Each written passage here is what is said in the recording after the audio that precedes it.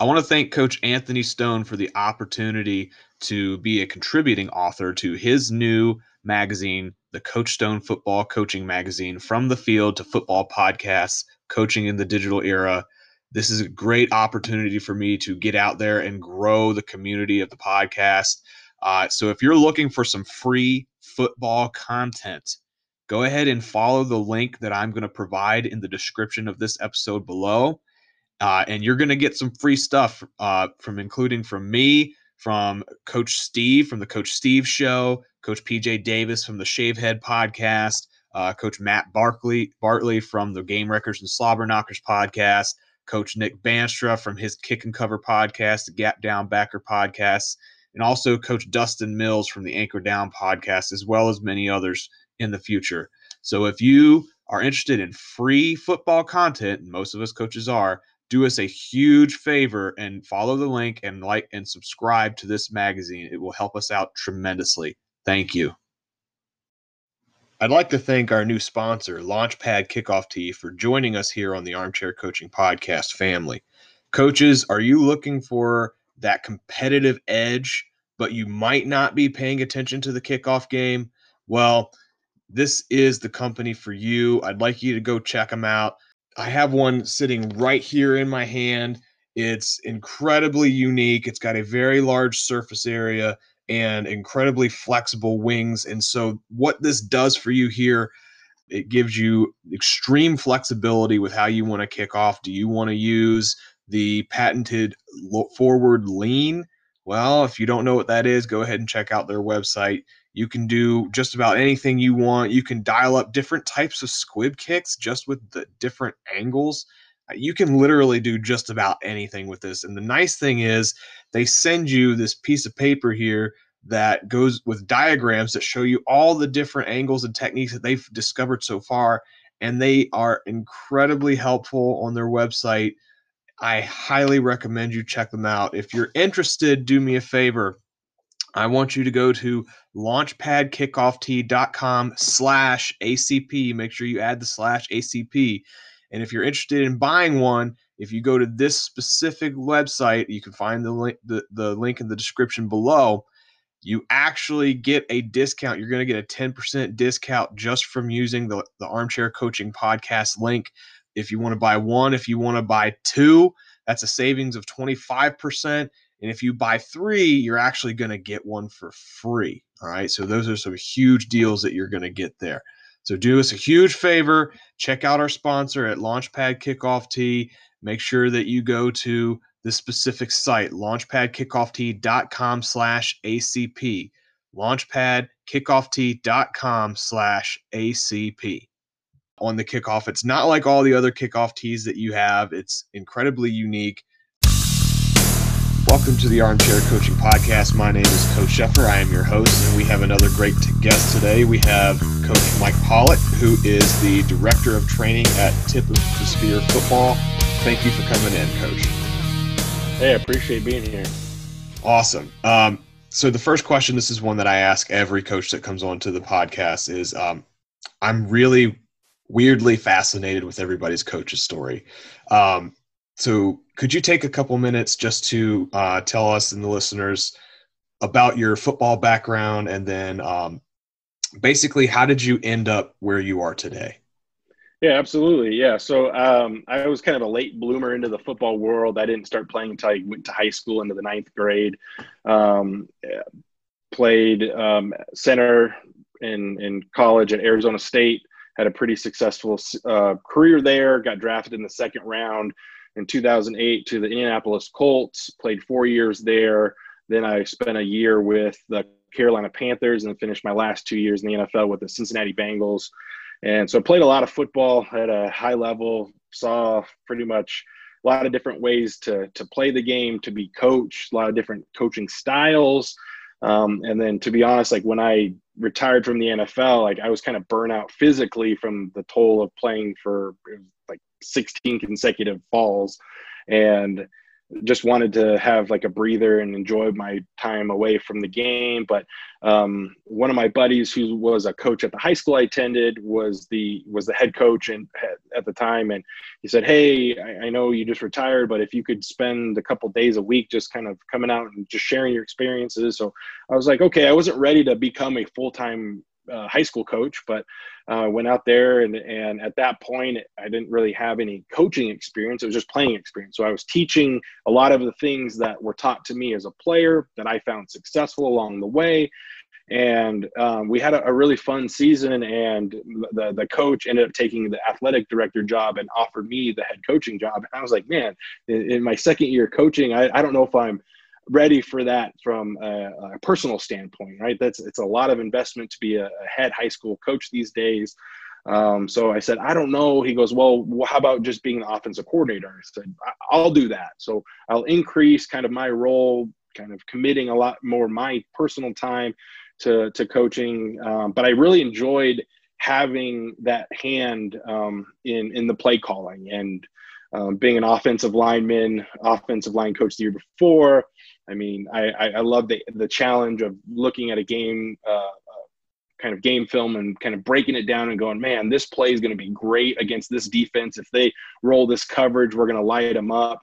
Had a lot of fun doing that. But at the same time, kind of my paths crossed again with Scott Peters, who started Tip of the Spear. And I knew Scott in passing a couple of times. He also was a center at Arizona State who mentored the center who mentored me. So there was this long lineage of centers at Arizona State for over a decade of guys playing really well, going to the league and kind of continuing that on. So I knew of Scott as a player, because that was one of the reasons I chose Arizona State. I mean, 4 of his 5 starters on his line his senior year ended up getting drafted. So I said, wow, this is a good program as an offensive lineman.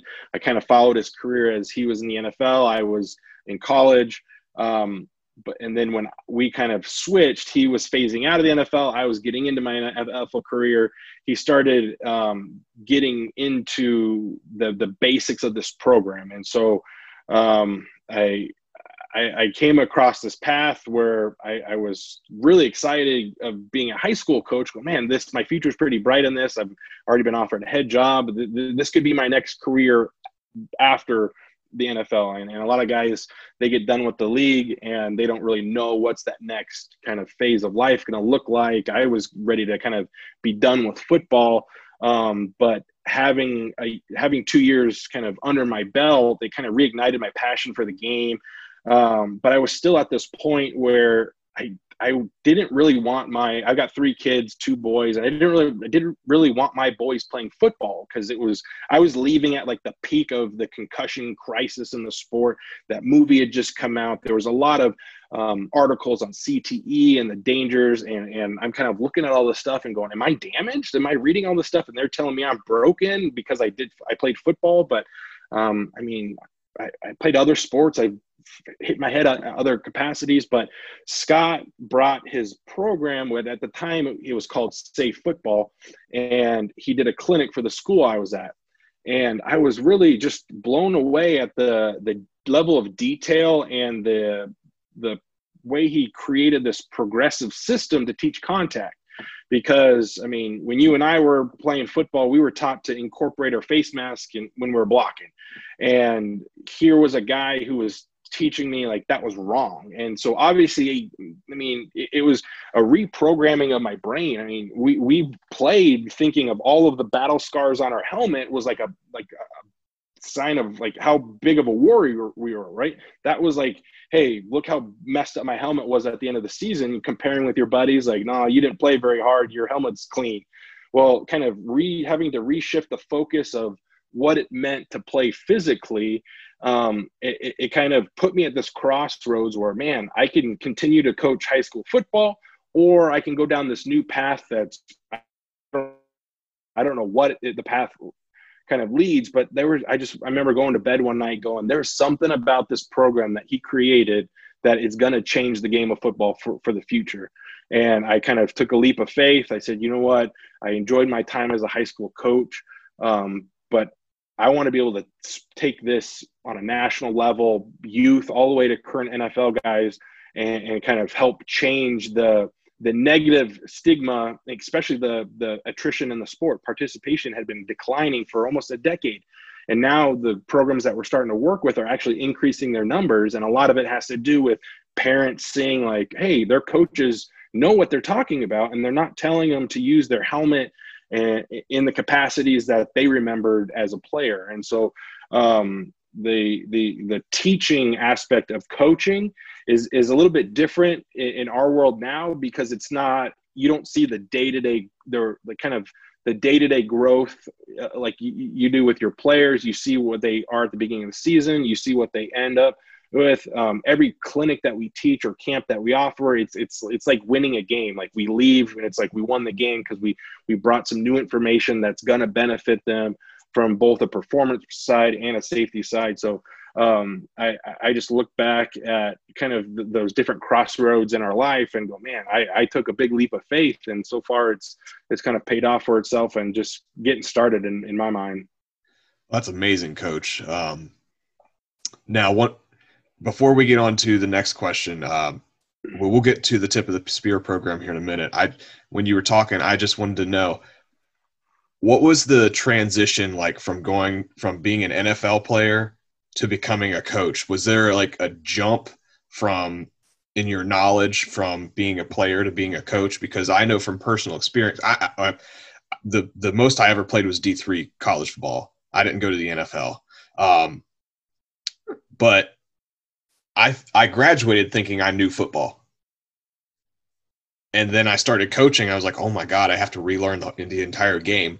Did you have to go through anything similar?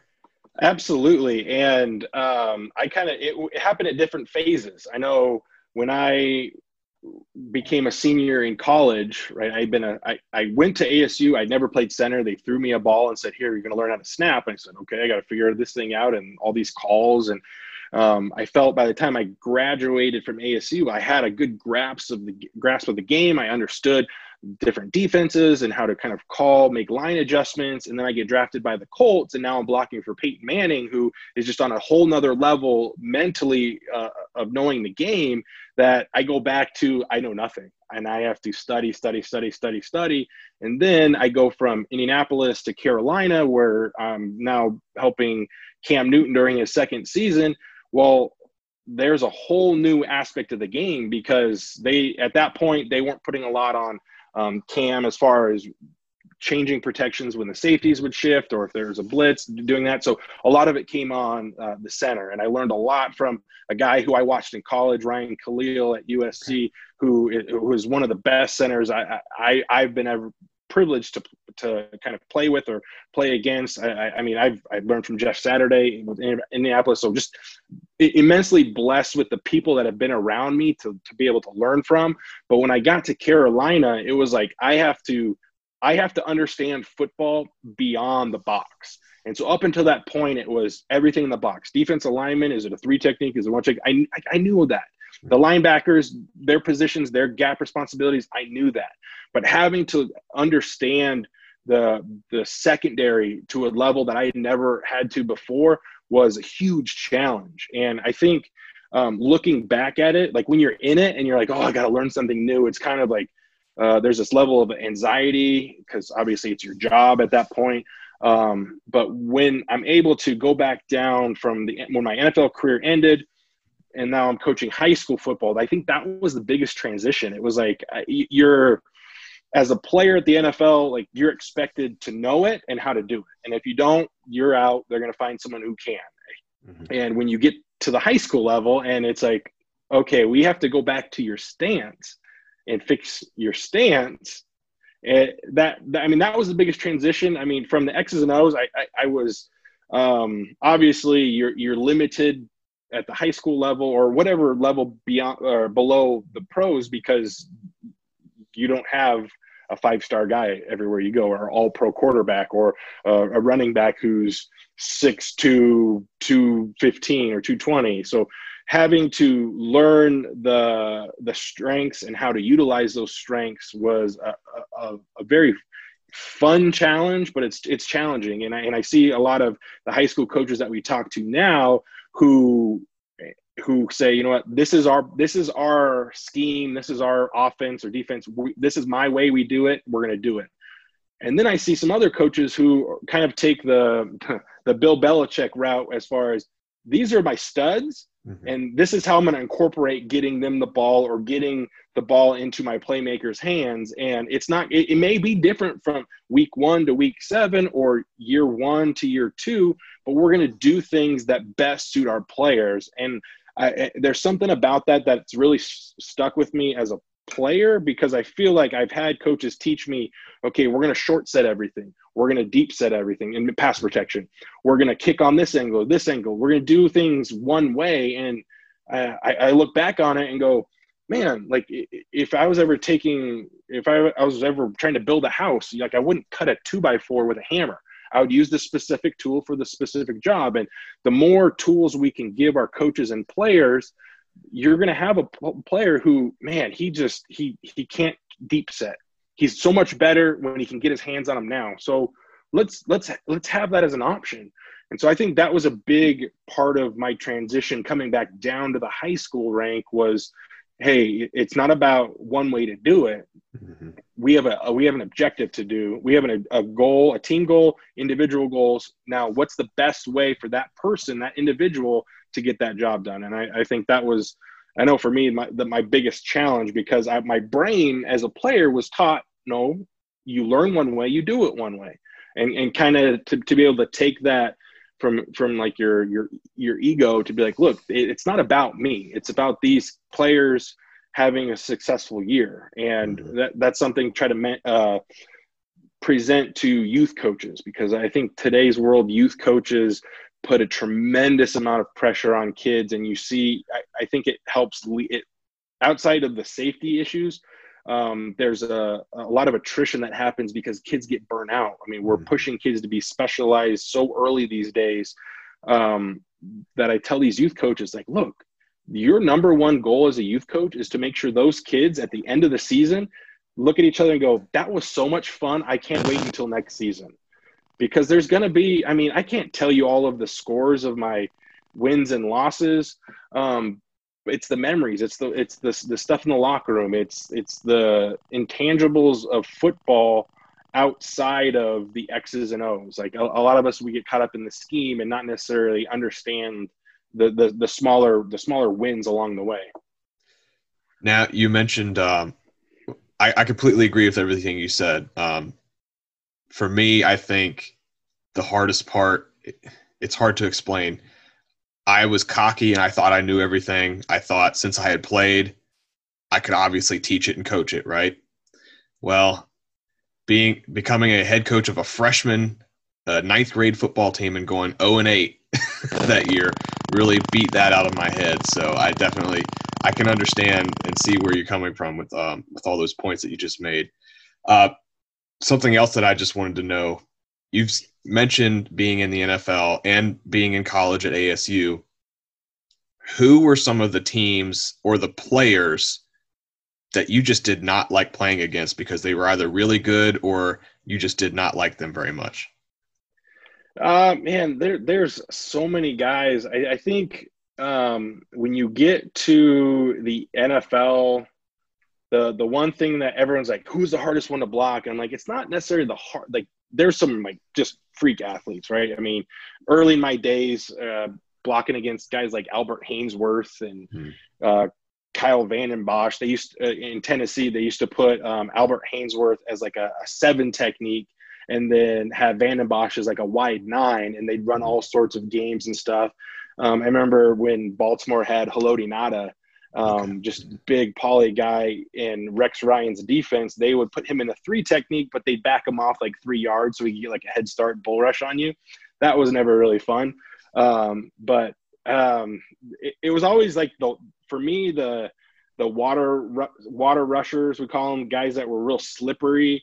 The Texans used to have a guy, Antonio Smith, that was really his sack move was like that, like ninja sword. He'd like put it away. But just really good player who knew how to kind of attack your weakness. And I think that was something that really became apparent at that level, because I mean, at some point, most of these NFL teams are roughly stacked with talent, right? The starter comes out, the guy coming in is pretty good. Now, there's obviously discrepancies between all pro guys, Hall of Fame guys, and guys just barely making that bubble. But understanding how to gain that competitive advantage, because a lot of times, I mean, you would assume that the NFL has the best coaches, right? That's why they're there. They're the best coaches. But some of my best coaches were actually in college. And I think having, and that's not to discredit any of my NFL coaches. That's just my personal feeling, just having more of a personal relationship. When you get to the NFL, it's just like, hey, you're just basically a number, right? There's some relationships that you build, and the family aspect that comes into it, but the business side of it definitely just kind of is overbearing to a lot of guys. And I think that's why you see a lot of guys leave the NFL. I mean, most guys don't leave under their own terms, and so they kind of leave with like a sour taste in your mouth. But I mean, as far as guys go, I mean, I've played just watching Dwight Freeney. My first couple of years in Indy, when we'd be on the sideline and our coach would be like, hey, we got to correct this. I'd be like, hey, I want to watch Freeney tear up this tackle right now. It's third down. Everyone's getting excited. We're going to watch Freeney just spin and put this guy in the dust. So, I don't want to be the guy name dropping all these people I played with or played against, but it's just unreal, the level of speed and talent and athleticism that exists at that level, and even more so today. I know Scott Peters, who started Tip of the Spear, is now the assistant offensive line coach with the Cleveland Browns, and every week I'm watching their game tape on the internet and just going, man, these guys are so fast, so quick. To be able to block for a guy like Nick Chubb back there, like, goodness gracious. And watching some of the things that they can do, it's just pretty special. And so when you've been to that level, even guys that haven't been to that level but have played, they can have that appreciation for the level of athlete. And I back in my day, I was somewhat athletic, but I mean, the speed, the strength, the size that exists at that level is just unreal. But me as a player, I preferred the bigger guys because I want to go stick to them and keep them up on the line to keep their momentum going. But for me, the guys who knew how to like break down your mechanics, knock your hands off of them. A lot of guys are really good at grabbing your hands. A guy like Aaron Donald, I never played against him, but that's that type of guy who understands. He's got the hand-eye coordination so far above most people that he is able to grab like a strike, a pass protection strike, mid strike, and just deflect it just enough where he can alter the guy and get past them and just make it look so easy when you know it's not. Yeah, and he's an amazing athlete. Even everybody says he's small, but I'm 5'9". I'm small. Okay, everybody's like, oh, I forgot how tall is he? Like, do you remember? Not off the top of my head, but I think he's just over 6 foot. Yeah, and we had a guy like that in Cincinnati. He's still there, Geno Atkins. Yeah, right. So Geno Atkins, 3 technique. You look at him in street clothes, and you're like, you're an all-pro defensive tackle, and then he just hits you underneath the chest. I mean, he's got that built-in natural leverage, and he just understands how to use his hips, and he's grounded so well that it just makes him so much stronger. And we actually kind of did some self-scouting a couple of years ago and noticed that if you look at over, I don't know, 5-10 years, the history of the Pro Bowl and offensive line in particular, if you took the average height and weight of the Pro Bowl offensive line, it's actually quite smaller and less weight than the average across the league. And so I think coaches are now changing their mentality of the type of player they're looking for. They used to be this term, a high cut player. Have you ever heard that before? So high cut player, meaning like really long legs, a shorter torso, long arms. And the idea was like this guy can come off the line of scrimmage and generate so much power. But what we teach especially has a lot to do with hip driven power. And so the higher your hips are off the ground, the harder it is to get your hips underneath your opponent. So finding a guy with shorter legs is actually probably naturally beneficial because they have that built-in leverage. Mm-hmm. All right, Coach. Well, let's get into a conversation about your program at Tip of the Spear. You mentioned it a little bit when you talked about your story. Could you take some time to describe to the listeners, like, what exactly is the Tip of the program, the Tip of the Spear program? Yeah. So again, Scott Peters, former center at Arizona State, played 7 years in the NFL with the Eagles, the Giants, the Panthers, Cardinals. Towards the tail end of his career, he was rehabbing an injury, and he got introduced to Brazilian Jiu-Jitsu. And I don't know if you're familiar with that or like the MMA world, but it was very new to him. And in the football world, we're taught this bigger, faster, stronger kind of ideology where you got to be bigger, badder, and stronger than the dude across from you so you can just go whoop them all game long. Well, he got into this realm that was completely foreign to him, and he's getting matched up with guys twice his age and half of his size, and he's just kind of like, I'm going to throw this guy around and let it be told, like, he's on his back, tapping out because these guys are just kind of whizzing around him and not really understanding why that is. So he really dove in and learned a lot about jiu-jitsu, the history, the way that these martial artists were positioning and posturing their bodies for leverage. And I mean, he was just drawn to it and developed this love for it, ended up becoming like a 2-time world champion grappler in jiu-jitsu, which was really cool. But he goes, man, there's a lot of components here that I can take back to the football world with me. And so I think it was 2012 or 13, he went up to the University of Washington where his old O-line coach was coaching there, and he spent 2 weeks there working with the O-line and the D-line and their coaching staff, showing them some different ways that they could use their body, create leverage with their bodies. Because again, coming from our world of playing offensive line, it was about, okay, going under the chutes and getting your body or your head, your pad level lower than your opponent. And he said he really discovered that it's not about your pad level being lower than your opponent, it's getting your hips underneath your opponent's hips. Because one of the things that we talk about today is when we'll ask players how many players can bench press more than they can squat. And typically on a football team, it's 0, right? If you've got a good weight program, and that's not because you're not doing bench press enough. It's because the mechanics of your body, the muscles are bigger and stronger and can create more power. So if that's true, then I know I've heard coaches tell me I got to explode with my hips on the football field, but the techniques and the drills that we were doing weren't really connecting those dots. And what Scott really did was he created a program to connect those dots and use hip-driven power, but being kind of violent with their hands. So he worked there for two weeks, and they went on to set school records in like rushing yards, points scored, they number 2 in the nation in sacks. But at the end of the season, he got a call from his the athletic trainer at University of Washington, and they said, I don't know if you know this, but we had 0 concussions this year. And so the coaches credited a lot of the performance, the success on the field, to how violent their players were playing with their hands. They were using their hips. But the safety component was kind of a byproduct.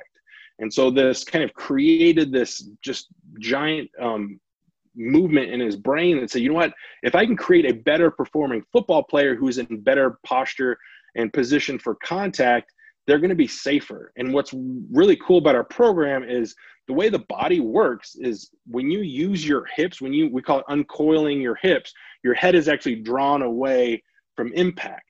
Whereas you and I, we were taught to push. And when you go to push something, your head is drawn near and your hips are left behind. And so it's kind of counterintuitive to tell someone to push, but also say, use your hips. That's like trying to incorporate your hips into a bench press, and it doesn't really correlate in the same fashion. So he knew he was onto something. So we started this company called Safe Football, and it was really just hitting a bunch of high schools and youth programs that were looking for different ways to teach safer techniques. And one of the things that Scott was really adamant about, he's like, look, I'm not trying to create this the next generic blocking program or the next generic tackling program. We need, as coaches, need to have this aha moment and say, you know what, we need to refocus how we're teaching contact, because it's the most important skill, but it's the most underdeveloped. And most of the time it's because we feel constricted that we can only develop contact skills if we have our helmets and shoulder pads in a padded practice. Well, blocking, defeating blocks, tackling, tackle avoidance, these are all body mechanics that we can learn and develop in a year-round fashion, that we don't need pads. The pads are just there to kind of help alleviate the bumps and bruises. They're not the tool for contact. So we created this program to eliminate the helmet as a tool for contact, but it's performance-based. So our goal is to make a better performing athlete, but by doing so, they're going to be safer on the back end, because we kind of snowballed during this time of the concussion crisis. We were talking before we started recording of people just didn't want to play, didn't want their kids to play because of all of this head trauma concern. Well, a lot of that has to do with, well, one, way back in the day, they had leather helmets. Obviously not good. The helmet technology is great. The more we've learned about concussions, we can diagnose them. There's a lot more treatments along the way, but those are still all reactive. There still hasn't been anything on the front end to help with that problem. So our program says, you know what, we're going to come teach contact, blocking, defeating blocks, tackling, and tackle avoidance, but especially in one-on-one situations, there's a lot of universal principles that can be applied. So the more simplified that we can create a program that kind of meshes together, and then the type of contact or what happens after contact, that's going to change based on the position I play, the scheme of the play. But up until contact, I mean, there's so much universal principles that players, it's the foundational stuff. Everyone's like, oh, I want to catch the one-handed ball, or I want to work on double teams today, or pulling or pass protection. But a lot of the foundational stuff can be done year round. So you're reinforcing all of these principles. So now you go put the pads on, you're just that much better at football. So in 2017, we got partnered up with USA Football to provide some content for their Heads Up program and whatnot, other programs that they were offering at the time. But we kind of had to kind of rebrand a little bit. Just from they were nervous about calling football safe. And so Tip of the Spear had always been our kind of private training kind of brand that we'd use, or if we go to a college or NFL team. That same year we were at the Dallas Cowboys training camp. They brought us out to work with their O-line for the first week of camp. But so we always went under that Tip of the Spear kind of brand, and it's not just some name out of the blue. It's actually a specific point of our hand. When we make hand contact, we're not trying to hit with our whole hand, our fingertips. You and I could share a story of guys with messed up fingers pointing every which way. But on our hand, when we make hand contact, there's a bone opposite of our thumb called the lunate bone. And that's the most dense part of my hand. So when I make hand contact, that's really the only part of my body or only part of my hand that I want to make contact. And what makes it different is we're generating all the power from our hips. We want this ascending hip power to explode our hands up. And one of the big things when it comes to blocking is the positioning of the elbows. I know, pan down a little bit, but the elbows. A lot of us were, way back in the day, the top bench press, like way out here, right? And then it was like, no, you got to squeeze your lats down, your elbows tight. So they kind of incorporated like the thumb up. You want to block with your thumb up. Well, we kind of even go further out, and we want the thumb to kind of rotate 45 out, because then it points the elbows. It forces the elbows to stay inside the frame of the body. Now, if the elbow stays inside of the frame of the body, when the hips uncoil, it creates like a buttress where all that power can be transferred through the forearm and through the hands. So when my elbows are inside the frame of my body, just like I'd be lifting like a big heavy boulder or something, the energy created from my hips can now go through my hands and up through my opponent rather than pushing out. So a lot of what we teach stems from a concept we call force deflection. So rather than trying to meet a force on a horizontal plane, and I'm trying to fire off the ball and hit him on this horizontal plane, and now it's like a pushback, kind of like two rams like coming off and butting heads.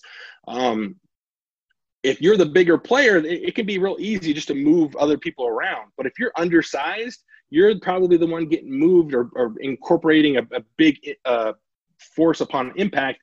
But by incorporating force deflection with those hips, I can take that oncoming force, use my hips to deflect that force up. And once that force is deflected up, it kind of dissipates, and we're able to alter the body of our opponent based on our objective, right? If I'm an offensive player, I can kind of control them based on where I need the block to go. But it's just a different philosophy for contact, and making it into a progressive system that's based on mastery. So I don't know if you know a lot about like UFC. I wasn't really a big MMA fan until kind of getting connected with Scott, and I've done a lot more kind of just researching and watching. But when those guys are getting ready for a fight, they don't spend a lot of time in the ring sparring and just beating up on each other. Instead, they take the skills that they need and they dissect them down, and they drill them, right? So they work the groundwork, they work the submissions, they work the striking, they work the combinations, and then they put it together, and then they go work here. Well, offensive lineman, I'm like, okay, what did I do in practice? And my drill time was individual period, but it was really a glorified warm-up after my team warm-up, getting ready for the team period. It wasn't really developing skills. It was more of just like, hey, this is what we do on Tuesdays, or this is what we do on Wednesdays. Here's the sled that we hit. We always do it just because that's what we do. We just kind of go through the motions instead of going, okay, well, how can we further dissect blocking and kind of expand upon it? So within what we teach, we use an acronym called CUF. And CUF stands for coil, uncoil, fit, and finish. So you take a concept like blocking, and now the coil aspect, we're going to talk about storing energy. So moving out of my stance to my target, storing as much energy I can in my hips. The uncoil is how do I get from that coiled position to explode with my hips. The fit is the point of contact. So am I using my hands? Am I using a single arm? Am I using my shoulder for contact? And then finish is what happens after contact. Because most of my coaches were telling me after contact, drive your feet until you hear the whistle. Well, a lot of times you're just sitting there pitter pattering in place and you're not going anywhere. And so to have drills and techniques, it's almost like having answers for the test. So regardless of the situation, what happens after contact is what's going to dictate who's going to win or lose that play. So just because you got blown off the ball doesn't mean the play is over. A lot of players kind of give up because they don't have these answers, these tools that we provide when we work with these programs. So it's just a fantastic program. And Scott Peters is now coaching in the NFL because of this. He was supposed to go. Bill Callahan's the offensive line coach there. He's been working with Bill for years now. And he was when Stefanski got the head job in Cleveland, coming from Minnesota. He hired Bill, who was Washington before. He wanted Scott to come out for 2 weeks, kind of what he did with the University of Washington. And he met with Stefanski and kind of proposed, here's how we're going to train your players. This is my methodology for teaching. And they were just blown away by the level of detail. And that's really one of the things that whether working with an NFL coach or NFL player or coach that's current, or a youth football coach, it's this level of information. It's almost like trying to take a drink from a fire hose. You're like, I thought I knew football. And then all of a sudden this new whole door gets open and you're like, I don't know as much as I thought I did. And so for a lot of coaches, it can be challenging because, a lot of older coaches, even younger coaches who have their set ways, they're like, you know what, I've been doing it this way. It's been moderately successful or very successful. I don't necessarily need to learn anything new. And then they kind of see, we've turned the minds of real old grimy NFL coaches who were never going to get away from lead stepping at their opponent, right? Taking that step at the defender, instead saying, you know what, just try it, feel it, and you make the decision for you. And so one of the things that we do when we go work at a program, we try to like disarm the room. It's like, look, everyone that works for Tip of the Spear is a former NFL player, but that's just what we got to do. We're here today because had we had the option to go back and do it all over again, I wouldn't do it the same way I did it. I would incorporate a lot of what we teach. And so it's not to say that the drills out there or the ideas out there are all bad. It's just there's a lot of things that can improve what you're currently doing, and we're just seeing a huge growth. Obviously, going into this COVID year has been challenging for everybody, but I mean the thirst for knowledge out there from a technical standpoint, I think it is higher than it's ever been, and I think there's a lot of good resources out there. But I know people they're drawn to us because our program is performance based. And at the end of the day, coaches, when you talk about those high school coaches and above, they want to win. They want players who know how to win. The safety aspect, they care about their players, but they want to win, right? And so to have a program that we're not out here selling you a minivan, right? No coach wants to go like, hey, I've got a minivan I'm driving today. Hey guys, like, no, they want the race car, right? Now, if we can incorporate a performance program that yields safety benefits, then you have a win-win. And I think that's really the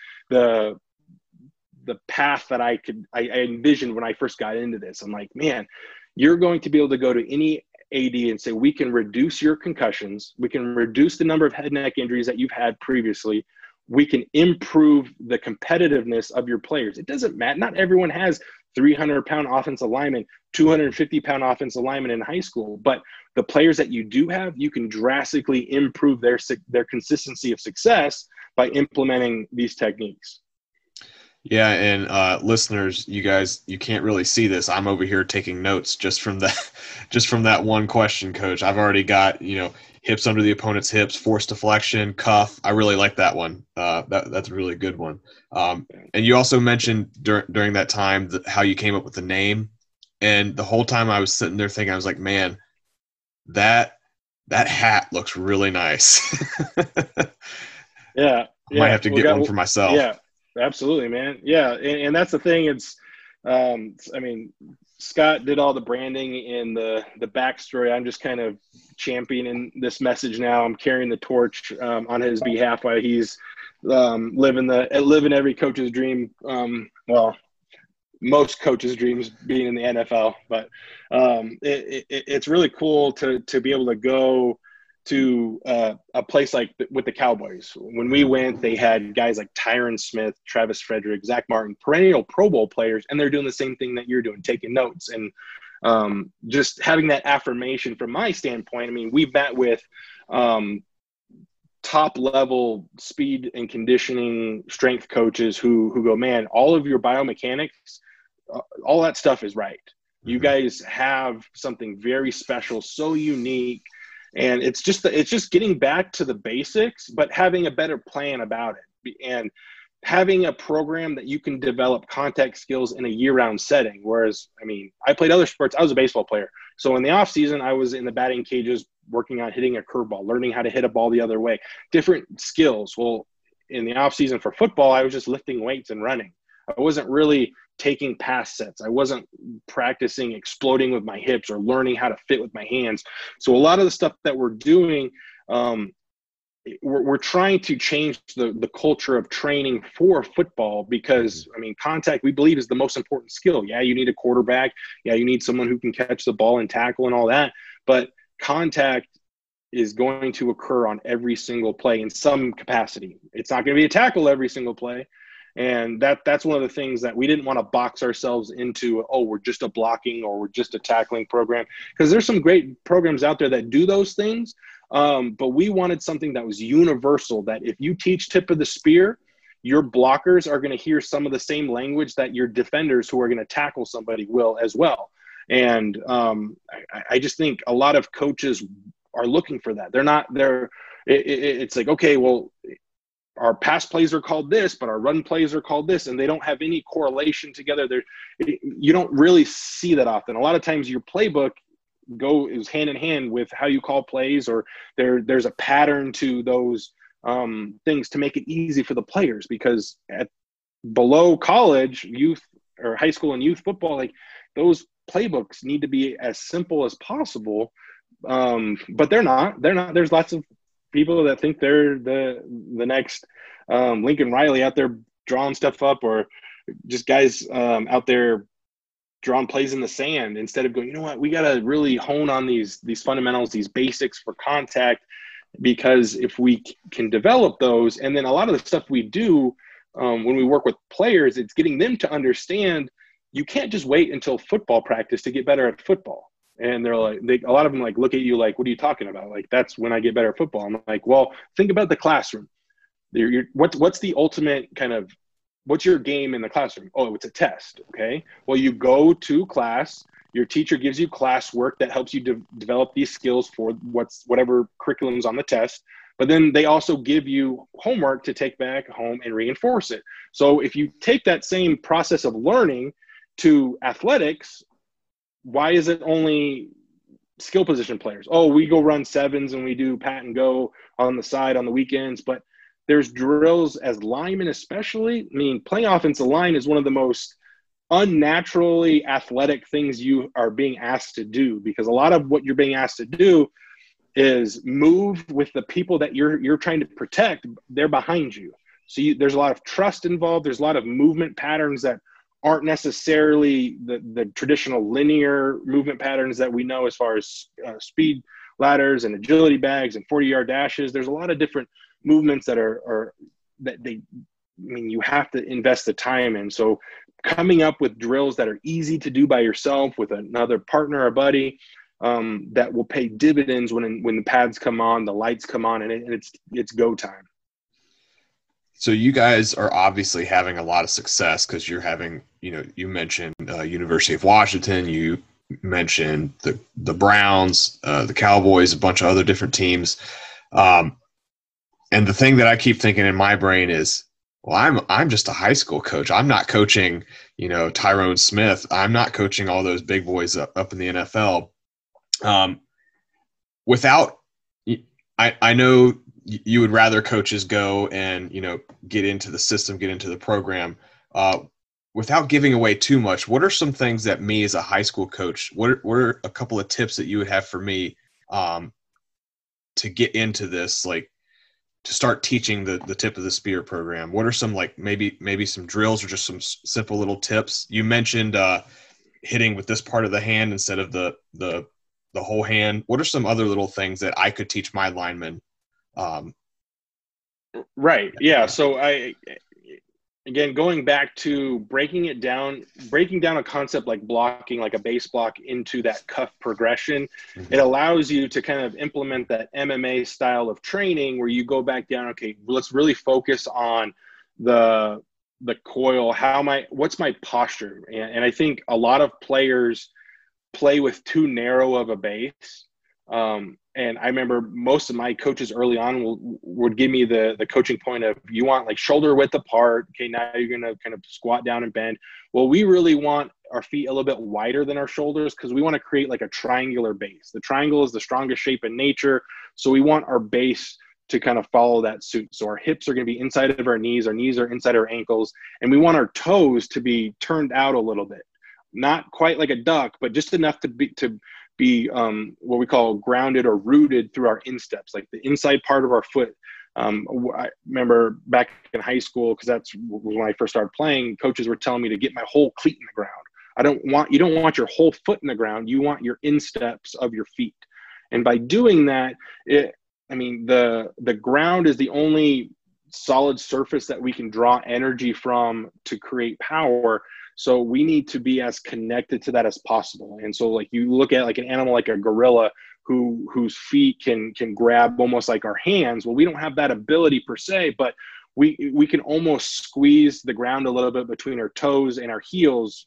It's more of a visual than actual grabbing of the ground. But by doing that, you're going to have such a stronger base, and you're going to be able to weather a lot of these storms where a lot of kids get up on their toes. Skill position players really struggle with this. So a lot of what we talk about is pre-tackle contact, because tackling, we did a self-study last year where about 25 to roughly 40% of plays in a given game don't end in a tackle. You have scoring plays, incomplete passes, ball carriers running out of bounds. But the skill position players who are used to running in a linear fashion, like running sprints, they what we call come to balance, transitioning from a sprint back down to a run, like breaking down, like right before contact, that pre-contact posture. Well, if I have my toes straight ahead, there's a high chance that I'm going to be up on the balls of my feet.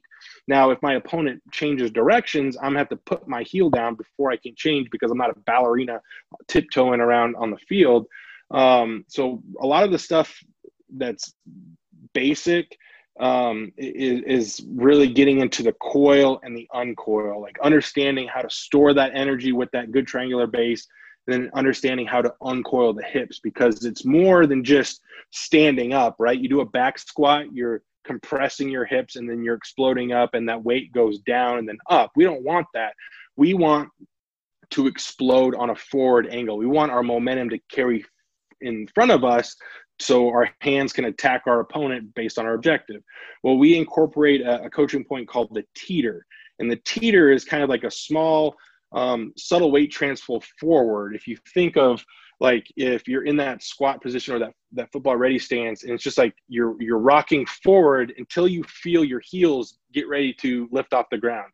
Once your heels get ready to lift off the ground, then I'm going to uncoil my hips. And now that's going to take all that energy that I can generate from my hips from being able to go in a linear up and down. It's going to be able to kind of explode out, almost like I'm priming a cannon, one of those stunt cannons that shoot the daredevil out.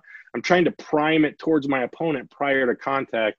And that's another concept that you don't really think about. A lot of guys just do naturally, but the more that you can have kind of it kind of laid out or patterned out for your players, it's easier if a inconsistency occurs or a bad play, they can go back, hey, was it an issue with my coil? Was there something with my uncoil, or did I miss with my hands? Because where we strike with their hands are different as well, because we have different objectives offensively and defensively. If I'm on offense, I'm an O-lineman or a skill position player blocking out in the perimeter, I want to control my opponent. So I want to attack almost like I'm carrying that boulder, right? Getting that tip of the spear underneath like that lip of the shoulder pads, right? I was always taught to use like the sides of the shoulder pads as like a steering wheel. Well, when you do that, you're allowing your opponent to incorporate a lot of his core muscles to resist any sort of force that you are applying. So if you can catch him underneath his shoulder pads, you're still kind of securing the outside of his shoulder pads. But by hitting him up underneath the shoulder pads and with that ascending force from the hips, you're going to easily elevate his spine angle. And that's really the end goal in force deflection, is we're trying to adjust the spine angle of our opponent, because most players, we're strongest with our feet behind us to a certain extent. But so I have a forward tilt with my spine. I'm in a position of strength. If I can adjust that spine angle to a more neutral position, then he's going to be a lot weaker. That's going to be like you standing up. Someone can easily push you or manipulate your body. Whereas on defense, we don't necessarily want to control. We want to separate. We want to create length. We want to disengage so I can go find the ball and tackle the ball carrier. So instead of having kind of that, we call it bridge fit, that's kind of like carrying a boulder, we want to attack long at length with a long arm with the thumb rotated out 45 degrees, because again, that changes the direction of the elbow. It keeps it, even though it's not up against the body, it keeps it within the framework of the body. The moment my thumb is straight up and down, pointing to the sky, thumb to the sky, as force is applied, there's a breaking point in my elbow. By rotating my thumb out, it keeps it nice and long. I essentially create a spear, striking with that tip of the spear first. And the landing point with that is not going to be at the base of the shoulder pads. It's going to be up higher up on the torso, like the outer edges of like those numbers on a jersey. The reason that is because you think of like a teeter-totter, a seesaw, right? The seats are furthest from the fulcrum as possible because they can generate more torque. So again, if I hit someone closer to his abs, that's like closer to the fulcrum of the spine angle, he's going to be able to resist all of the energy I can. And if I'm stronger than him, then yeah, I can do it. But if I'm undersized, probably not going to be able to manipulate him. but if I can attack him where he's weak, and that's where a lot of this program stems from, is learning how to attack your opponent's weaknesses, so you can manipulate them to accomplish your objective. So it's not just, hey, I'm bigger, faster, stronger than you. That's great. If you have big, fast, strong guys, that's great. But a lot of people don't. And you can't just go, hey, well, just try your best. Just keep hitting your head against that wall. Maybe one day it will crack. Like, we've got to have a better system to apply our technical instruction. And I think that's one of the biggest things that I love about this program, is everything that we teach has a why behind it. There's every little detail. I should be able to give you the why. Yeah, we played for coaches who gave us the dad adage, do it this way because I said so. And you said, yes, sir, I'm going to go hit my head against that thing. But in today's world, good or bad, whatever you want to call it, everyone's taught to question everything. So as a coach, the moment that you don't have an answer for something, you're just like, I don't know. Well, you've just lost credibility with your players. It's not, you want players who execute the techniques that you're asking to, because that's what we're trying to instill in these football players. But by understanding the why, makes you a better coach, and it helps the player, because ideally, as an offensive line coach, you're responsible for watching 5 guys out there. You have 2 eyes. You can't look at all 5 guys at the same time. The objective here as a coach is to get your players to a level where they can now coach themselves to an extent. And I kind of learned this when I went to the Panthers. My O-line coach there, John Matsko, he was a big, he called it like it was. Every day we went in at camp, he put our names on an overhead, and he went up there with a Sharpie and went, and he goes, everyone below this line, if cuts were today, you'd be gone. This brutal honesty that some guys just can't handle. But what I loved about my time with him was he would challenge us. He goes, hey, once a week, you're getting in front of this entire group of offensive linemen, or in front of the offense, and you're going to teach us what they're doing with this blitz. You're going to install this blitz pickup to these XYZ blitzes, whatever it was for that week.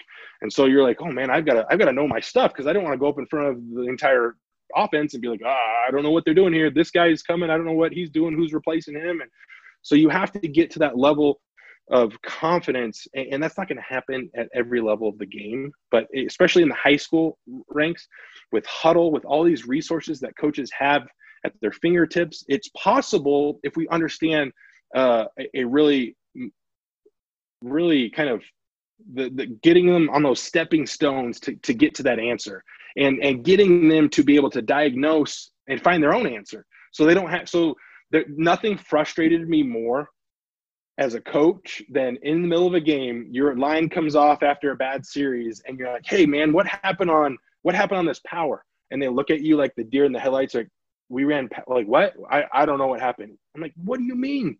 In the NFL, I take it for granted, because after every play, you can look at the Jumbotron and be like, okay, that's what I did wrong. And then you kind of clear it and you go to the next play. But at the lower levels, getting players to understand the process and not just the result. And so many players are so focused on like the end result. They hear the play, they go, oh, I have to block that guy. Well, how? If you understand the whole cuff progression, you're more likely to be consistent, much more than just going, oh, I'm going to run off and smack that guy in the face. Yeah, Coach, this is amazing stuff. I'm telling you, I have like a whole page already. Great. I was checking out your guys' website the past 2 days, and I know that you guys have a tip of the spear certification. I think you have a couple different certifications, if I'm correct. Yeah. So one of the things that typically how we operate, we do a lot of in-person clinics and camps. So whether that's a high school, like here in Arizona, there's a lot of high school districts that hire us to work with all of their schools. There's individual high schools or individual youth programs. There's youth leagues. There's a league in New Jersey, the New Jersey Suburban Youth Football League, that started with 8 towns, and over 5-6 years is now up to 24 towns, because people are just like, you guys are doing it right. And one of the things that they do is they bring us out there, work with all of their coaches and all of their players in a hands-on certification. And by the term certification is not something that Scott or I prefer to use, because it's like, oh, here's a piece of paper, what do you really know? Like, we've all taken different types of certifications. There's governing body certifications out there that are like true, false, true, false, true, true, true. And it's like, did I really learn something here that's going to help my players on the field? So understanding that's where the football world is heading. There's a lot of requirements on coaches these days, especially volunteer coaches. And it's like, hey man, like I'm just here because my son's here and I'm trying to help this guy with the team. And so our certification has always been to provide to kind of raise the bar on football knowledge, rather than trying to work towards the lowest common denominator and go, hey, well, this coach has never coached before, let's all cater to what he needs. Let's go, hey, we're going to give you some stuff that you're going to be immediately successful right out of the gate, but you're not expected to have this mastered. And so we rather than having like, here, we're going to check the box this year, did you do your tip of the spear certification? We try to have some sort of progressive system where we're bringing in something new each year. So when it's a new coaching staff, yeah, we'll go back down to our level 1 that we're kind of teaching the basics. But every time we come back, it's like, here's another piece. Here's how we can incorporate double teams this year, or we can talk about this type of tackling. But we just launched this summer, it was a digital certification. And so that was really big, that a coach may be really interested in learning our program, but they didn't have the means to bring us out for an in-person clinic. So we have a digital certification that it covers. It's a starting point, right? Whether or not you've kind of watched, I mean, prior to our certification, we have different video libraries of drills. So we have our basic drills. We have some more high level stuff that goes all the way up to watching current NFL guys kind of sharpen their skills. But our digital certification is really an option that, hey, if you have to take a certification for your youth football or your high school level, why don't you have a choice? And that was always kind of our thing. Is my first year coaching high school, I had to take one of those national certifications, and it was painful. Like I'm like, I understand that I played in the NFL, but this information is so far beneath everyone else in this room that it's not providing anything of substance. And so with our certification, it's a starting point. It's starting the conversation. So you may be an NFL coach, you're going to learn something new from it. You've maybe never coached football in your entire life. You're going to walk away with a ton that's going to help you that season. And that's always been our biggest thing. Is you've been to clinics, you hear coaches say, if I go to like a state association clinic, or I go to a Nike or a Glazier clinic, if I could take away one thing, then it was worth my time. Tip of the spear clinic, it's like drinking from a fire hose. You leave, you're like, holy crap, I didn't know that stuff. And then you're kind of left looking at your notebook going, does anyone else have a pen I can borrow? Because I just used all my ink. And but having a way where an individual coach can now go on to our website, get certified, that may or may not be beneficial for their specific league. The term certification is not something we ourselves hold in a super high manner, because what does that really mean? But there's a lot of leagues that make you take these certifications, and good, bad, and different. That's just the way the world is. And so now we have another option out there for coaches. And it was really because of coaches asking us for one. They said, hey, can we have another option? Because we're just kind of being stuffed the sandwich that no one here likes to take. And I'll never forget, we were working with some Pop Warner teams last year in the state of Arizona. And without talking bad about the program that they had to take, we walked in, and they were being presented by somebody else, and their heads were down, and they were just kind of all going through the motions like they do every single year. We finish with them. The head of the chapter here goes, that's it. Next year, we're going to just only go tip of the spear. We got a standing ovation. from all these coaches that we'd met. It was our first time working with them. And we're just like, man, like this is not to pat ourselves on the back, but the point that coaches need a choice. Coaches need a choice. And if all things are equal, we can check all the same boxes that your other certifications check, but the information's a little bit better. It's a little bit higher level. Because I mean, you and I have been around coaches who know their game and been around other coaches who think they know their game that don't. But we need to elevate everybody. So if we're trying to make football sustainable for the future, we have to approach contact with a smarter perspective, a smarter skill development program, because the one thing coaches have hated, what they've told us, is we don't want to make football safer if it makes it softer. And that's the one thing that we are adamant against. We're not making football softer. We're making football better. We're teaching how to be aggressive without using your head to go around and smack people. Because I can go push my couch. I can relocate my couch by just putting my head on it and pushing it around. Or we saw what the sport of boxing's done as far as their attrition, the game. We know hitting your head is bad.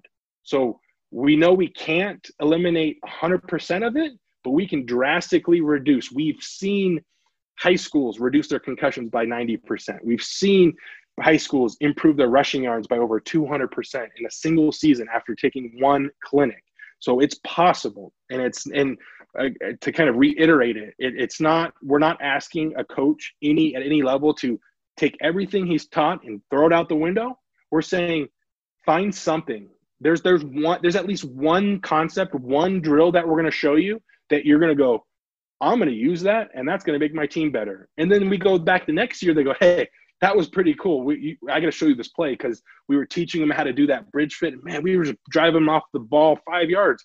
Well, that's great, coach. What do you want to learn this year? And so having that conversation, having that relationship, I think Scott has always held our standards with Tip of the Spear at the highest level. Like we have so many coaches that are, hey, I would love to be a part of your program. And it's not that we want to have this like good old boys club of just former NFL players, but there's something about going into a room that coaches know that you've played at the highest level, but you look back on what you were taught before and go, let's talk about a better method.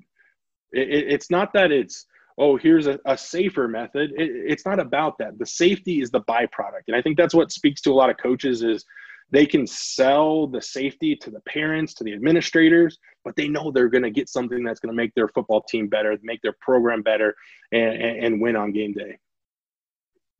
Yeah, we're all looking to make our teams better. And for me personally, I'm also looking to make my kids safer. Because earlier in the podcast, you were mentioning how we were – kids our age, when we were taught to block, yeah, I remember my coach vividly telling me to put the screws of my helmet into the screws of the other guy's helmet. And those scratches on our helmets, those are badges of honor. But nowadays, I definitely thought about when seeing all the CTE stuff come out, I definitely thought about, man, I wonder if I took a lot of damage to my brain doing that. And it's kind of worrisome. Yeah. Well, I think a couple of years ago, there was a big push to eliminate youth football. And I mean, personally, I didn't play football until I went to high school. So I can't speak to whether or not that's necessary to advance to the higher levels of the game, because I didn't do that and I still went to the NFL. But there are millions of kids that play youth football in our country.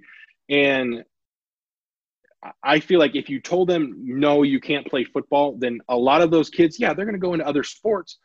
But that does one of two things. Either they get so caught up in the other world of, say, basketball or baseball or soccer, then they go to high school. They're specialized in that sport. Nah, I'm not going to go out for football. I like soccer or whatever. I like the sport. But then you're also going to have kids that just don't do anything and they're out getting in trouble. And so I think football offers a lot in the terms of helping boys become men in our society today. Not to say that you only need football, but I know for a fact I would be a completely different man, husband, father today had I not played football.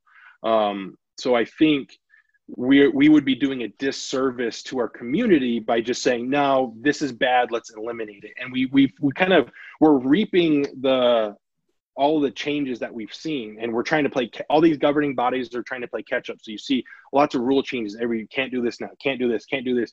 Well, we're saying if you don't attack this problem from the front end and have something proactive, then you're just going to be playing catch up, and eventually the product on the field is going to be something no one wants to watch, no one wants to play, and it's just going to be glorified 7-on-7. There was some state this summer trying, I think it was Vermont or New Hampshire, that was trying to eliminate linemen from high school football and just make it a 7-on-7 to have the distance factor. And then you realize, hey, we're throwing this ball around that we're all touching, and they're like, that's probably not the that's not the best answer. But the point being is providing these coaches at the youngest ages of the game with the resources that isn't, oh, this is what I did when I was a player, so you're going to do it too. It's, hey, we all have to evolve here if we want football to be sustainable. Because I know my sons, they love football now, and it's just happened naturally, right? Obviously, they're getting to the age now where they kind of know, they understand what their dad did.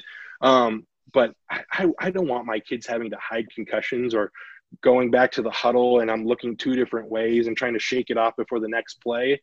But that was just a product of what I was taught. And people are like, well, I would never fault the coaches that I had, because you don't know what you don't know. And so this is new for a lot of people.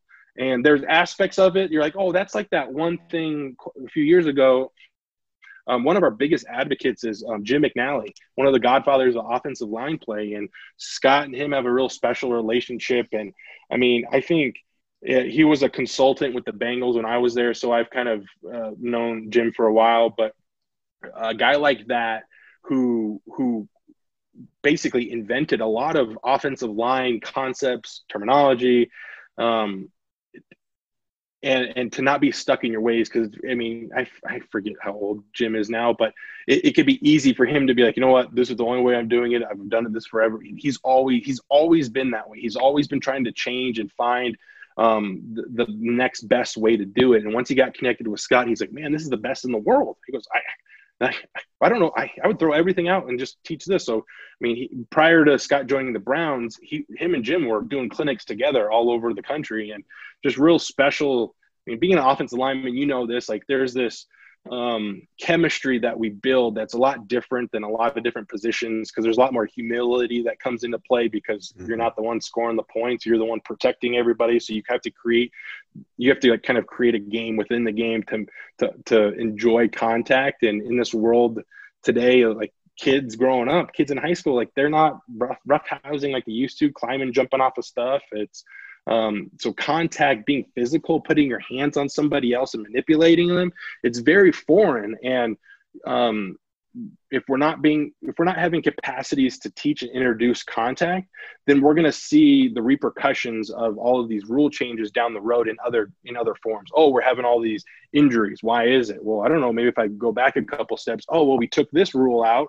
It's causing players to use their helmet. So example of that is, like you said, we were taught to put a face mask on our opponent. Well, at some point, coaches are now being taught you can't have that same methodology. You have to take the helmet out of the game. Okay, well, if I keep everything in my instruction the same, but I just keep my head back, I'm gonna have unnecessary helmet contact as a byproduct of the faulty mechanics of my body. So again, my pushing mechanics, my elbows are outside the framework of my body. It's going to act like a shock absorber upon impact. So I may not being taught to use my helmet, but because I'm not being taught different ways to adjust the mechanical flaws down kind of the kinetic chain, once impact occurs, all that force collapses my hands and boom, and now I'm hitting my head. I'm not being told to hit my head, but it's just a byproduct of that faulty, those kind of, it's like the paint by numbers or the draw by numbers, like on a kid's menu. Like some of those numbers are out of order, or they're missing numbers, and you're not getting people to the end result because you're trying to just take out the number that you don't like. And I think that's been one of the biggest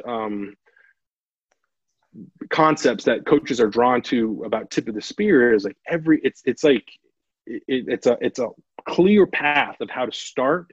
Where do I need to be at different phases of contact? And then I have a game plan or a blueprint to kind of look back and go, oh, this didn't work because I didn't use my hips right, or I didn't have my base correct. And I think a lot of us, I mean, you think of like the weight room, I would never do a hang clean from a split stagger, like a split stance, because my hips are already locked. So I need to have square feet to be able to uncoil my hips. Well, when I uncoil my hips, it's not good enough just to bow my back.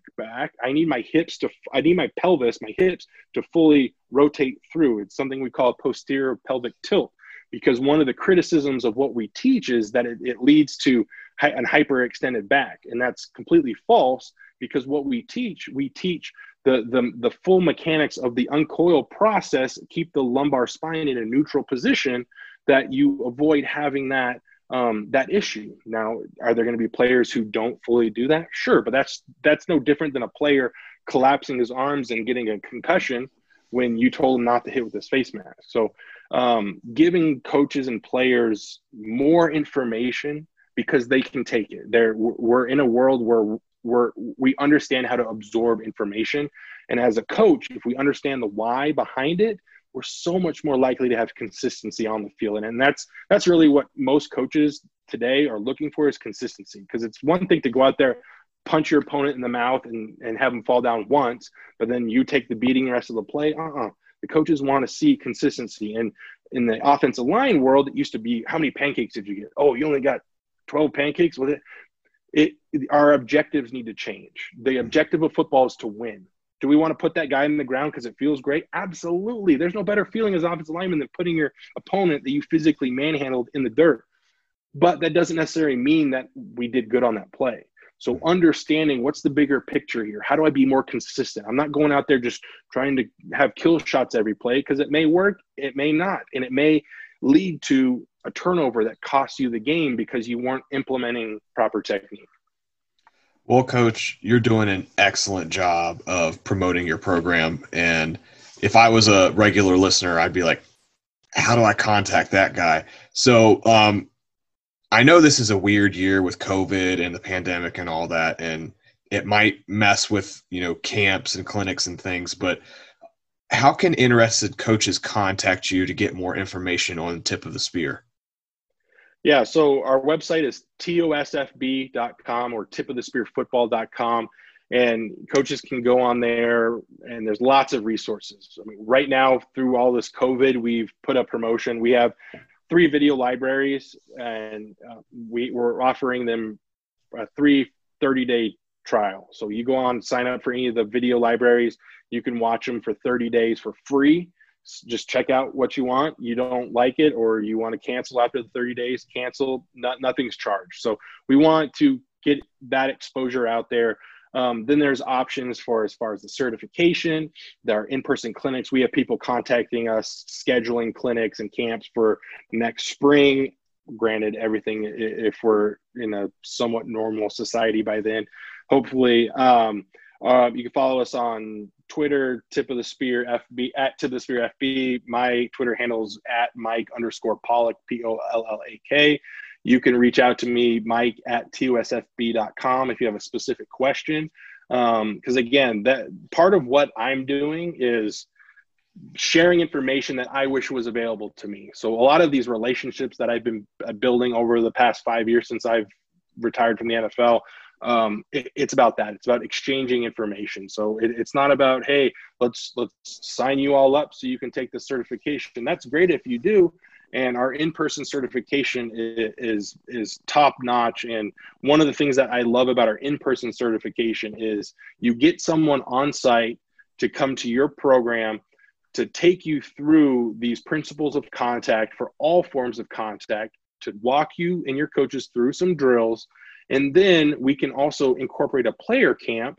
So now you get to hear our instructor, former NFL players, teach these drills from our voice, and then work alongside your coaches to help facilitate the instruction with your players. So it's a multi-step process. It's not just some true or false. Even our digital certification, I know some of the other ones can be up to like 4 or 5 hours long, and you're just sitting there going, oh my gosh, I got stuff to do today. our digital certification's under 2 hours, and it covers all of our hand fits, all of our high speed contact. We've incorporated some sports performance topics that coaches have asked us about, as far as movement prep, nutrition, and then there's a risk management section to cover those areas that those certifications really need. So those identify concussions, heat illness, all of those topics to give coaches kind of a game plan in the event of emergency. So tosfb.com, lots of resources. And again, 30-day free trial to check out our videos, just see what we have, and then feel free to contact us. We'll reach back out and just see what your program needs. Because again, that's what we try to we try to offer some level of customization, as far as, hey, we're really struggling tackling this year, so we'll shift a lot of focus on tackling, because one of the things that I think has been overcoached in the past 5 years, if I'm being honest, is tackling. And like I said earlier, that tackling doesn't occur on every play, but during our self-study we did last year, just going through NFL tapes and high school tape people send to us, we noticed the number one issue of missed tackles is a lack of control, the player's lack of body control in space. Now, when you think high school down, kids are growing, they're learning how to use their bodies, maybe they're hitting puberty. There's all these factors that make it hard to control your body. So rather than throwing, here's 30 tackling drills at you, or here's how we can do something real complex, we can get there. But to drastically improve your tackling, if you looked at all of your missed tackles, if you paused it right at the moment of contact, you would see an issue with the base being way off. You see issues with the postures of the upper body, because again, contact. So one of the last kind of tips I'll leave with you, because I could talk about this all day, is the way we teach contact. So you or I, we put shoulder pads on. I was still learning how to strap up my buckle. Coach taught me how to get in a 3-point stance, blew the whistle, fire out, hit the guy. Well, when we teach coaches, we'll teach them that cuff progression. Boom, boom, boom. We'll teach them that linear progression. But when we start with players, we start them at that fit position. We start their process of learning this program at that fit position. What does it feel like to have my hands on my opponent and use my hips to create power? From there, we're going to take the hands off and slowly increase the distance, speed, and intensity. So when you do get back to your starting positions, when you have that collision, it's not a surprise. They've been practicing it at non-threatening levels and with a little bit more speed and intensity. And now you back them up to what is a game-like scenario, and now they have it nailed down. And that's been the biggest way that we've seen the most growth is doing it this manner. And it's the reason we do it. And again, it stems from the MMA world, where you're taking that drill, putting it in a confined area, and slowly incorporating more and more layers of football in this case. Well, Coach, this has been an amazing episode, and I really appreciate you coming on tonight. Hey, I appreciate it, man. I love talking about this and love getting to meet new guys, and just appreciate your passion for sustaining football. It's something that I think it benefits a lot of people going forward, whether or not people are done playing at high school or after. They can think back to when they played football, the good times that they had, and the lessons that have carried them into their adulthood life. So just being able to bring in more information to make that experience more successful, and again, having that safety as the byproduct, just makes this a win-win program. And it's something that I'm excited for the future.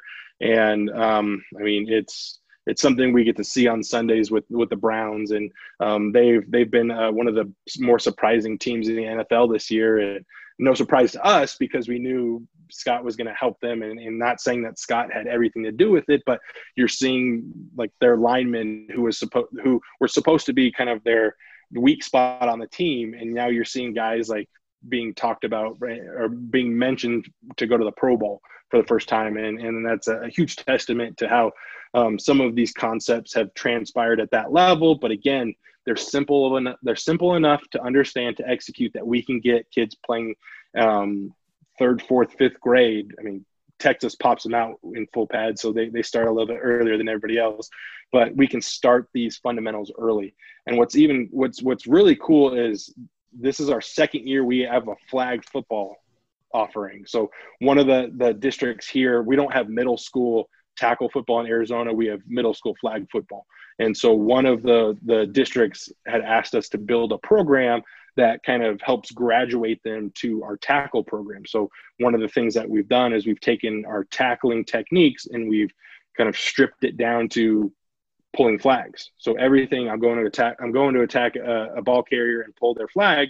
Everything should be very in line with my approach to make a tackle, just not the contact. So we're actually not only reaching the highest levels of the game, we're actually even going further down into flag football. So we're encompassing the whole spectrum of the sport. All right, listeners, this has been Coach Mike Pollak, who is the director of training at Tip of the Spear Football. And this is Coach Sheffer signing off. All Armchair Coaching Podcast episodes have been edited by Coach James Heath. Follow Coach James Heath on Twitter at JRockfordHeath. And if you are interested in starting your own podcast, contact Coach Heath, and he will help you get set up with everything that you need for podcasting. Thank you, Coach Heath. I couldn't do it without you, brother.